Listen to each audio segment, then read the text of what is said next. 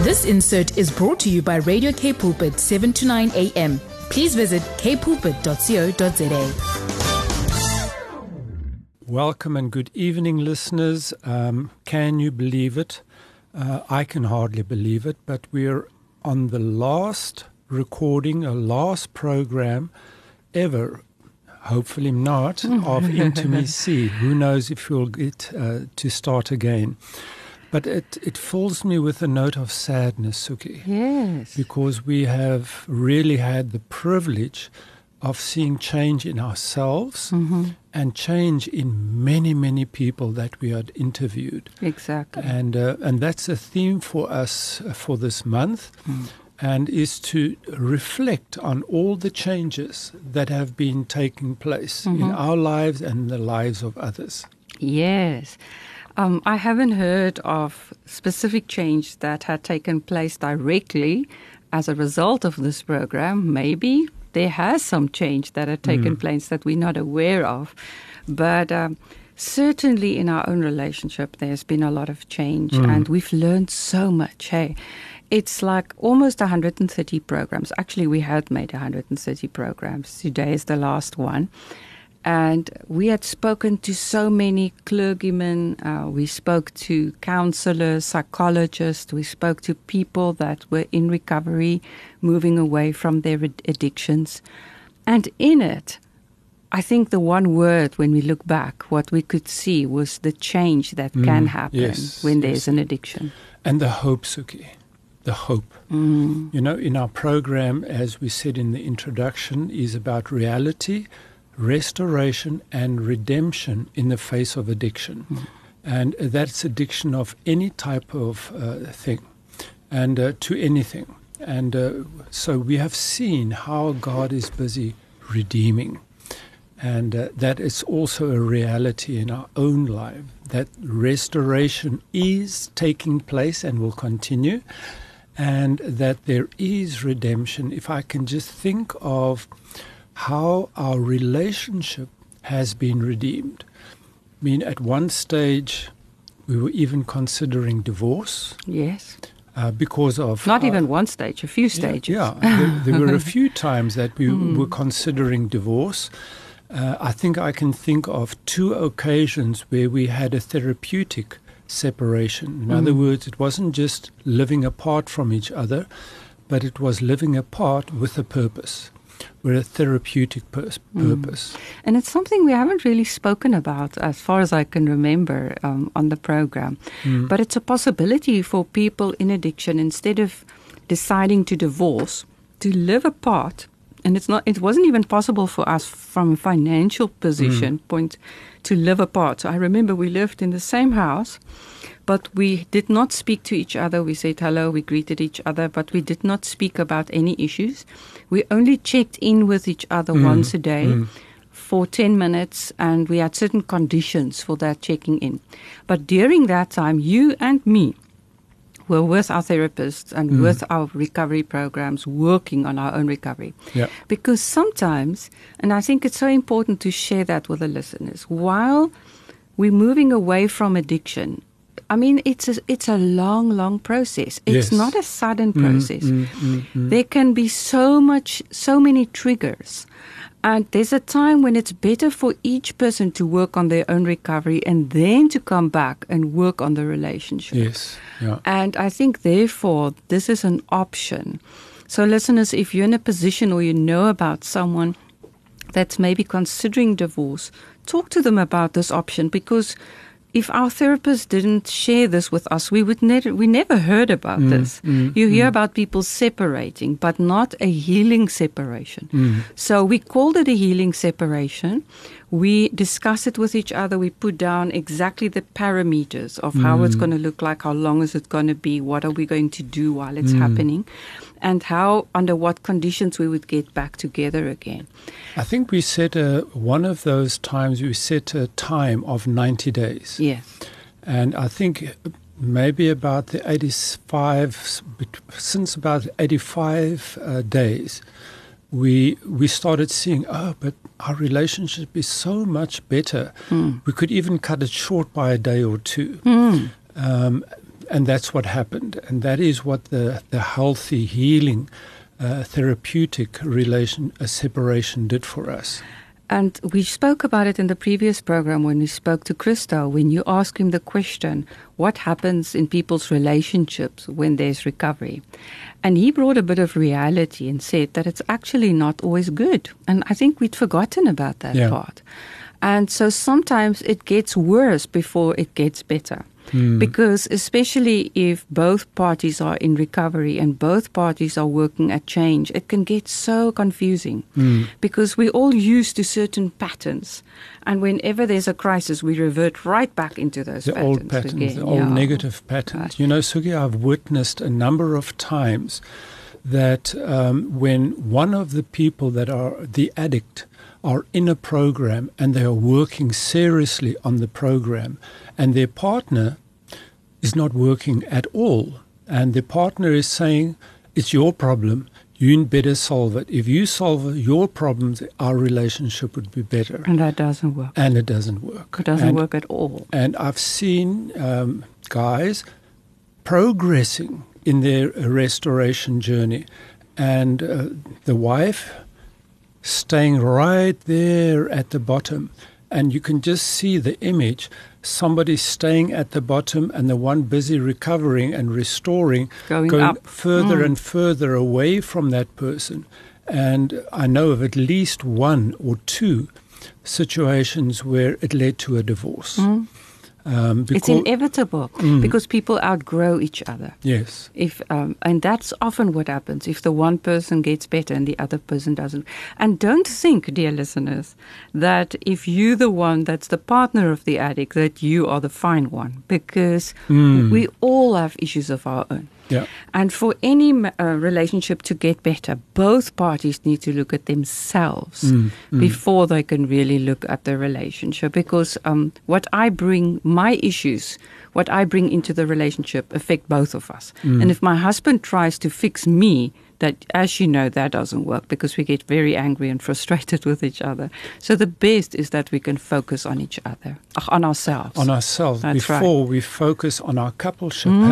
Soekie, I'm just thinking back on our wedding. Not specifically the wedding, but why we met. So when we met each other, I wasn't an identified addict at that point. But I think very, very subconsciously, my dad was an alcoholic, your dad was an alcoholic, and that drew us to each other.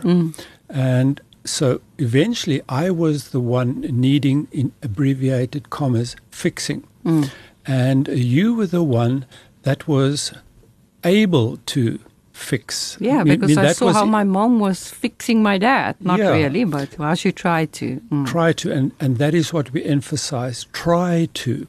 So I was passive and didn't take responsibility eventually for my addiction. And you seem to have taken all the responsibility, not only for my addiction, but for our relationship. Exactly. And that doesn't work. And when it was at the height of my addiction, we just saw how devastating it was for our relationship. And this devastating phase wasn't just a month or 2 or 3. I think at one stage it was years that we tried to navigate and tripping each other up and triggering each other into old patterns of relational dysfunctions and communication dysfunctions. Maybe I'm also thinking, Frederik, that we were talking about how important it is to have a healing separation. And important to mention that all couples don't stay together. Sometimes it's just like that. Some people get in a position where they divorce, where there's just not easy. They cannot work it out. And that is especially, Soekie, when there is abuse, whether it's emotional or physical abuse. If there is abuse and it continues and it does not stop, then it's best for either of the partners that are being abused to get out of that Especially relationship. if one person changes and the other one refuses, or the other person refuses to do their work, and there's just no getting better. There are no easy answers. We don't want to say in this relationship everybody will be able to restore their relationships, because it's not reality. But after the break, listeners, we're going to take a quick break, and then we're going to continue to look at how you can move forward when this program is not there anymore. Where can you find help? Where can you find support? Because we're not the only people that can provide that to you. And so we're going to continue with that after the break. Frederik, before we get to the part of telling people what they could do when this program is not there anymore, I just want to thank God for keeping us together and helping us, redeeming our story to the extent that we could have had this program. What a privilege, Soekie, and what a privilege to have this platform of K Pulpit. Yes, and very thankful. Yeah, so please, if you are listening to this program, tell about your friends about K Pulpit, and not only for our program, on our show, but the many that there are and that are life-changing. And there are other counseling shows as well, so keep looking out for that. And yeah, I just also want to thank you, Frederik, for all the hard work. You know, Frederik's been doing all the admin, and it takes him hours every time to get all the admin ready for the programs. And it's been very precious for us to do this together as a couple. Yeah, and Soekie has been in radio before, so starting Intimacy was a first for me. So I want to thank you also, Soekie, for your experience and your motivation and initiation of this program, Intimacy. Yeah, it's been really a privilege to give back a lot of the experiences and to share it with other listeners and to give hope. Because I think when there's an addiction, there's so much despair, isn't that so? I remember, especially for Christians, and that's why I also thank K Pulpit for making this program available, because many Christian programs wouldn't even think about having a program on addiction for Christians. Yeah. But the fact of life is that we are all human, and we live in a fallen world. And there are many more people that are struggling with addiction than those who want to admit to the fact that they are struggling. Yeah. And we need help, especially if we are Christians. There's so much guilt and so much shame. I remember with you when your addiction came out when we were on the mission field, how hard it was for you. And as you explained in one of the previous programs, it actually fuels the addiction cycle, that shame. And so the moment when we can get to places where we can talk freely about our problem without shame and guilt, that's when that really helps us, helps to set us free. Soekie, that brings me to another point. Some of the groups that we can attend, safe communities where we can find help. So I'm involved with Sex Addicts Anonymous, and I have been since 2013, and still continue. Even though you've been clean for many years, you're not an actual addict anymore, but you still go. I'm clean for 5.5 years since a relapse. And but there are also other groups that one can attend. You are leading up with COSA, Co-Addicts. An online group that's available for any ladies who are struggling, their partners that are struggling with porn or sex addiction or infidelity. You're welcome to contact us and get us on the internet. And then we're also involved with, we mentioned it in the previous program, we just want to mention it again for people that might not heard, RCA. So RCA is a Christ-centered recovery program, if we can call it that. So CR is what we usually call it. And it's a weekly meeting. Excuse me, I think you got CR and RCA confused now. Yes, okay. So RCA is not Christ-centered, it's Recovery Couples Anonymous. Yes, apologies. So the Recovery Couples Anonymous, They work also on a 3-legged stool where each couple is busy. Each person in the couple. Each person in the couple. I'm mixing things up. Each person in the couple is busy with their own journey of recovery from whatever they are suffering with, whether they are the addict or the co-addict. The partner of the addict. Partner of the addict. And then the third leg is them working together as a couple to improve their relationship. Yes, and that has meant so much to us. I think, I don't know if that was just because we have been working so long in our recovery, but this is, in my mind, it's been one of the most helpful things. That group meets online on a Sunday afternoon at 4:30, and people are very, very welcome to meet, to join us. It's also a 12-step program. So you can look it up on the internet, RCA, Recovering Couples Anonymous, and they will have a list of the meetings that are available. And the other one that I started off with incorrectly was Celebrate Recovery, Soekie, and that is the one that I would also like to speak about. And that is where my restoration took incredible upward curve of restoration, immense growth. And because they did not, in CR, we don't only address the addiction, but it's anybody with a hurt, a hang-up, a habit, from smoking to a hang-up of anger or whatever. And it helps us to get to the root of what has brought us into the recovery rooms. And that is why Celebrate Recovery is also a very, very useful tool that we can use for recovery. Absolutely.